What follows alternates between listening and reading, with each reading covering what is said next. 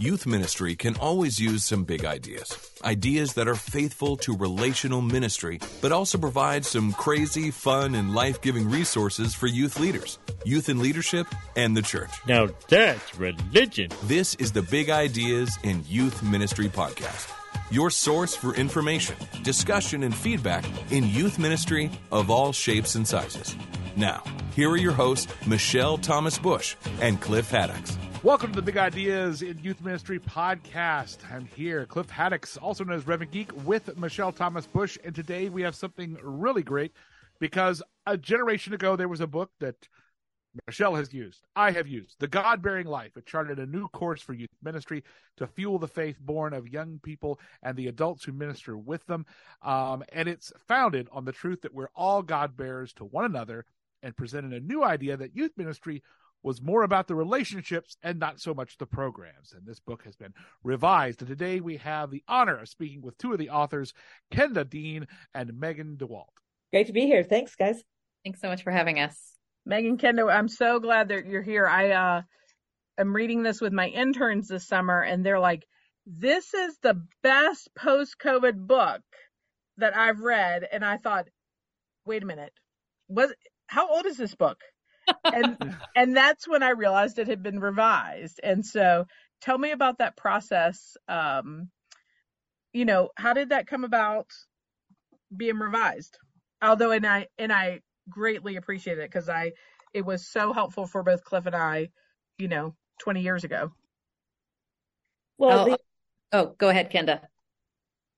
I mean, the idea came because it was becoming increasingly cringy for the students who were working with Megan, who were using the book, and it became, my daughter read it and thought, ooh, Mom, this is very old.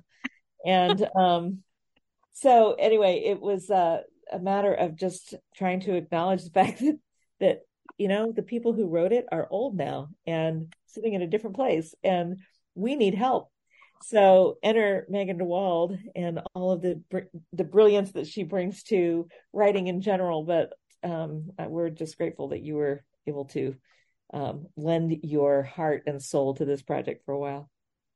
Well, listen, the honor was all mine. And the fact of the matter is, the reason that we even noted the places where, to use your terminology, that it was quote unquote cringy, was because it still continues to be such a foundational text, I think, for youth ministry, which is why, as I was surveying, what are the books out there in youth ministry that I would still want to be using for our programs at the Institute for Youth Ministry. This one, just even the version that was written in 1998, the version that was revised in 2008, was it? I have it right here. Something like that. Whenever it was revised. So 98, and then you guys redid a thing here at another later time. This is not an important detail that I'm spending a lot of time on. Anyway, so it was revised another time. And then, youth ministry, youth culture, the world has moved on. We have new generations of youth leaders. And so what was happening when we were talking about this book with cohorts that were in our certificate in youth and theology program is that occasionally they were missing the forest for the trees because they were noticing things like, what's MTV? Or why is there a reference to something called a triptych?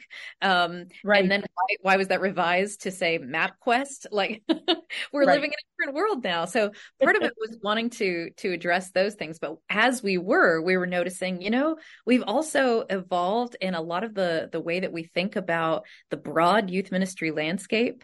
Yeah. I think that Kenda would probably say she and Ron come from their own context. They know who they are as United Methodist pastors and as leaders who have really had a particular kind of path into youth ministry. But in the last 20 or so years, we've learned there's so many more paths into youth ministry, so many different kinds of theological and demographic difference. And we wanted to give the opportunity to kind of represent an even wider scope of what youth ministry is, what a youth minister looks like. And so that this rewrite really gave us the opportunity to dive more deeply into that. It just so happened the idea for it did not come along because of COVID. It came along before then. Then we wrote a neat little contract with Upper Room Books, and then COVID happened. And so what ended up, I think, I really appreciate what you said, Michelle. What ended up happening during the pandemic was I spent a lot of dark nights of the pandemic soul, in a little kitchen table in my tiny apartment I was trapped in for 3 years, rewriting significant passages, thinking, what is life going to look like on the other side of it? Well, you can tell it's very clearly the core of this book was held and honored, but there are pieces of it. There's a great piece where you talk about, the most obvious thing is that teenagers serve as a barometer for their times, which I think was probably in the original, but it was, in the 90s. But we talk about that, with the most recent CDC report about youth, that's the canary, the report about the girls, the depression in girls, that's the canary in the mine shaft. Mm-hmm. And when I read that, I thought, our teenagers have always served as a barometer. Yeah. And it was so relevant. I'm like, this is definitely post-COVID, you're bringing up to light this critical information, but you're holding true to the fact of who we are as the Church of Jesus Christ and what we're called to do as in youth ministry with our young people. And so I really valued that. And I think that's, and plus every word is just beautifully written. And I kept like highlighting just phrases and pieces that I wanted to share. So thank you for that. What do you want people to know about? What do you want people to take away from this book in today's world? Kenda, what did you? I mean, gosh, I feel like there was so much that you guys were right on, hitting the nail on the head when you first wrote the book in 1998, and that continues to carry out into today. So maybe it would be helpful if you started to answer that question. I might tack on a little bit of how we rethought or reframed it going forward. I do think that a lot of the impetus for the revision on that score, Michelle's similar to the original. And that was that we were, because we were youth pastors, right? Mm-hmm. We were aware of what it felt like to be exhausted and, uncertain about what this role was that we had to play. We were, we knew what it felt like to think about what we were doing as ministry, but not necessarily have other people acknowledge that.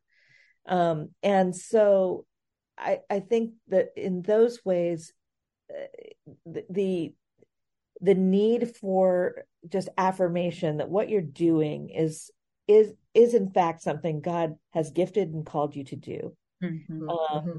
That what you are up to is not a peripheral thing. It is the heart and soul of what it means to be a Christian community. And in terms of the way it responded to the post-pandemic situation, one of the things that I think was actually pretty positive about youth ministry during the pandemic was in many, many places, you had to strip it down to its relational essentials. Right. It couldn't be a program. And so in some ways we felt naked because of that, right? But also in some ways freer. And so this was like, you have always known how to do relationships well, how to represent Christ with young people. You have always known that. Well, and you saw young people falling apart. And you called on your youth leaders to go bring them donuts, right? Because we know they love donuts or pizza or Chick-fil-A or whatever it is, and then they could do what they do best. Absolutely. Pray for them. They could listen to them. They could just walk beside them. Absolutely. So anyway, I think it kind of resonates in part because we have recently been, in some ways, gifted with the experience of what lies at the core of what we knew this was at the core, and yet, boy, it's easy to get distracted. Mm-hmm. So Megan picked up on that, and because she, Megan works with youth pastors I work with youth pastor wannabes, or youth pastor used to be's, or youth pastor maybe in the future will be's, Right. but students at the moment.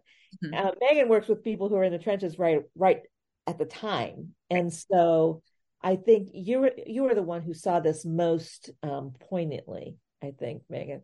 Yeah, I think that's true, and that's why if we could add even more co-authors onto this, it's the co-laborers in putting this work together were these youth pastors who we know from around the country, in some cases around the world, who were in the moments of around the pandemic really trying to get down to these essentials, as Kenda talked about, and many of the pieces of what has become sort of the job of youth ministry, the professionalization of youth ministry, really doesn't match the work of youth ministry anymore. We need to do these 6 classes and have these 3 mission trips, and the kids need to experience these particular things. And at the end of the day, many youth pastors who we know are just like practically killing themselves trying to get young people to come into the 4 walls of the church. And so when that was stripped away, and we had to really ask ourselves, what does it look like to be the church in the world? How do we care for these young people as already belonging to God in a particular way? And then how do we just lean into that reality without the constraint of needing to drag them here to this physical location? New possibilities, I think, were able to open up to us. And then the core of the book continues to be this emphasis on the curriculum for youth ministry not being something we need to rewrite and redo and remake, but that the church has these historical Christian practices that continue to be passed on to us. And I mean, that was the original piece of the book that really resonated with me as a youth minister when I read it 20 years ago, was just how profound it was that we already have the essentials of our curriculum in the historical practices of the church. Even to take back. Oh, sorry. Go ahead. Go, Cliff. Oh, I was saying, it feels like you're tapping on the essence of, connecting with, like, in Mary being a teenager and bearing forth and being part of the story, not just an observer, but that claiming who Christ is going to be, giving the everything in the Magnificat, everything that's going to be changed in the world by it. And this is practically just above a kid. This would have been one of their peers, and to allow them to realize that they can be more than just someone who comes in, plays the game, and leaves, but they can be actually part of the process, changes so much of what it can be. But at the same time, and I know Michelle, I'm going to assume Michelle gets this a lot, we every 5 seconds get somebody in a message to us in a text, hey, I need a program for Saturday night. Like, that's still, it's still that's the model so many are used to. How do we find ourselves still, after all that we figured out, still having I need a program being the regular question that we get? How do we redirect? Well, one of the things I think that has really changed about youth ministry since it was first started, I did not see this coming when we wrote it the first time, actually kind of helps us in ways that we didn't anticipate, right? When we started this, youth ministry was still on its way to becoming professionalized. We were urging youth ministers to get a theological education. We thought they would become part of church staff. We were urging churches to add youth ministry positions as instead of just using volunteers. Well, in fact, the world has gone the other direction. So now, actually, all that professionalization didn't help so much. It made us better at programs, but it didn't make us better people, right? It didn't make us better Christians. We just got better at doing the things that we probably needed to get unstuck from anyway. So in some ways, I'm not positive it's obvious in the text, but we were pretty aware when we were redoing it. And Megan, your work has been is so present in my mind as we think about this, that so many of the people that are that are going to be reading about youth ministry going forward are absolutely not professionals. Exactly. Absolutely not going to get a theological education.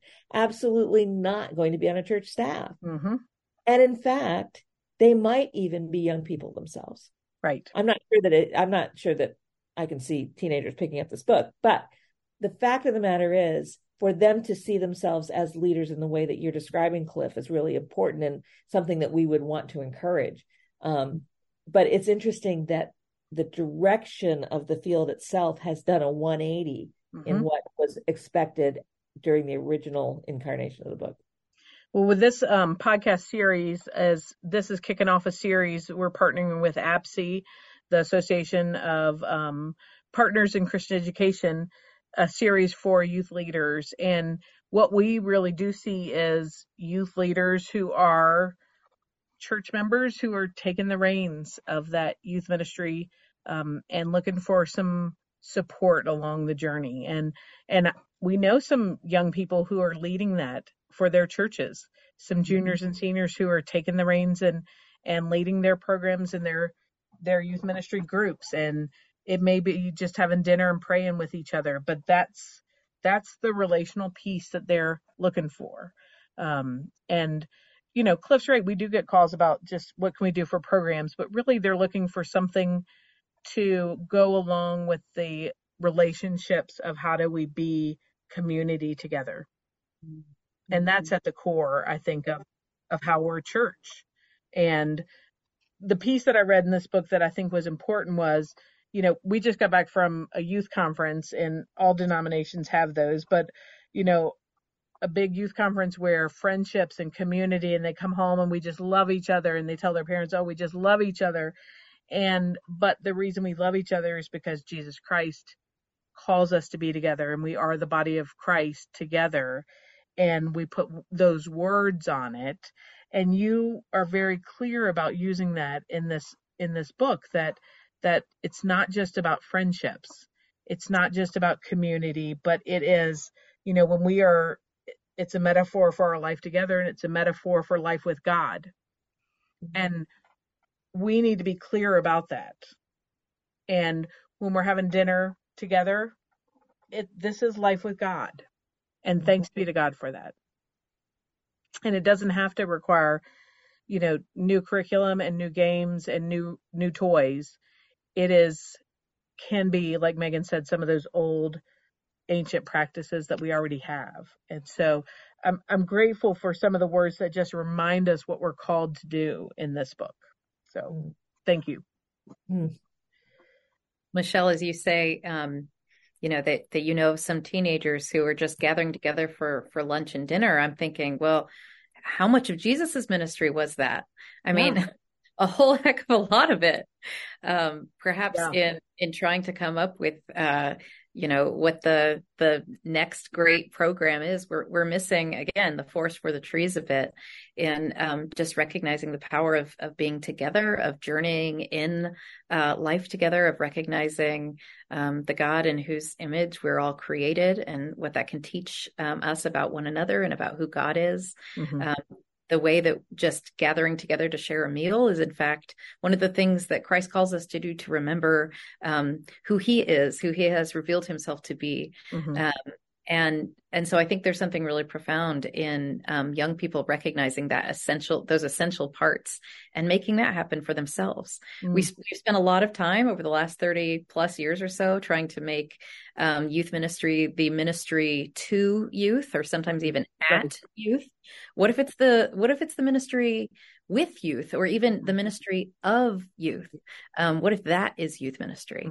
How might that reignite our imagination for what this work that we do is? Yeah, I don't recall which gospel it was that Jesus called the disciples in to watch a DVD series. Right.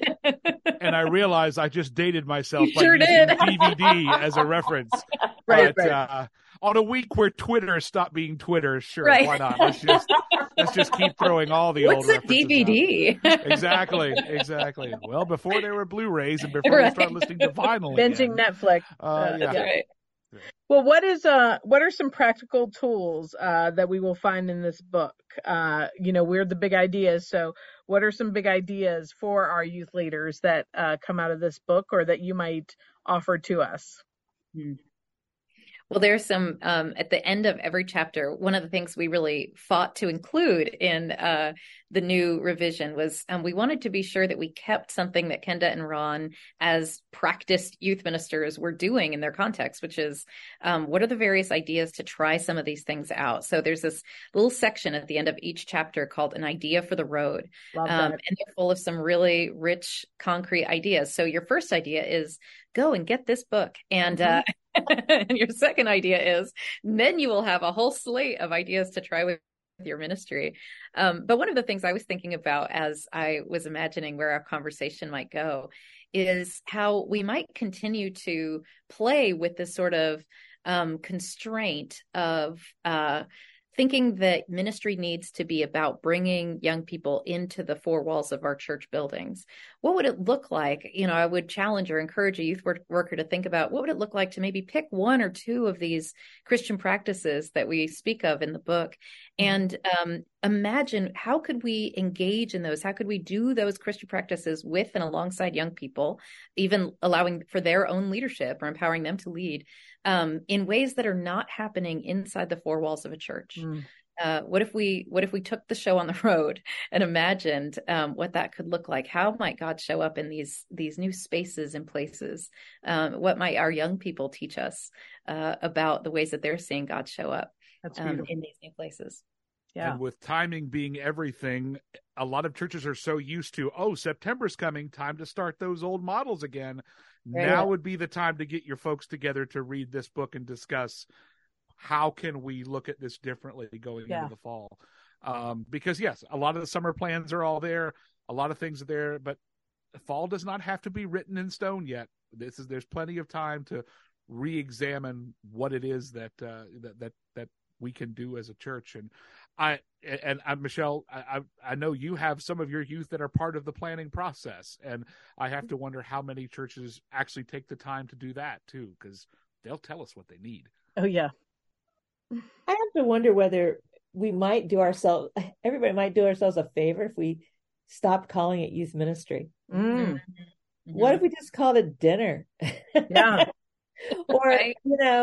Or prayer, or, I don't know, communion or service or whatever we wanted to call it. But it's somehow, if we, there's nothing wrong, obviously, with calling it youth ministry, except that it kind of conjures up old ghosts. Yeah. That we have. We've gotten rid of mission trips. We're not calling it mission trips anymore. We're doing immersion, pilgrimage. Right. So, yeah. Maybe we need to rethink that. Right. And so I think there's something to be said for, how we frame it. Yeah. It might just liberate us a little bit to get back to what our desire is anyway. And that is to connect. We want to connect with Christ. It's not just our kids. We want to be connected there. And of course, we know that that's important. If we want kids to be connected there, we can't give what we don't have. So I find it easier for myself to do less ministry to people and more ministry with people if I stop calling it ministry. Yeah, exactly. That's a great way to think about it. That's really good. Yeah. I really appreciate that. We're gonna have to rethink our name at the Institute for Youth. I'm just gonna say right. Every day. Right. Other than if that, you call it the Institute for Dinner, everybody will think it's a culinary institute. Look, I'm okay with that. And if I'm okay too. Invite people now to just go ahead and experiment with bringing me dinner, I'm fine with that. Kenda and Megan, thank you so much for this revision. It is a gift to the church. It's a gift to youth ministry, and we are so grateful for this time. And thank you for sharing this with us. We're excited about a new year in ministry and a new year of dinner together. Yes, amen to that. Thank you so much for everything that you're doing. Thank you. This has been the Big Ideas in Youth Ministry podcast. Join us in the Big Ideas in Youth Ministry Facebook group to be part of the ongoing conversation.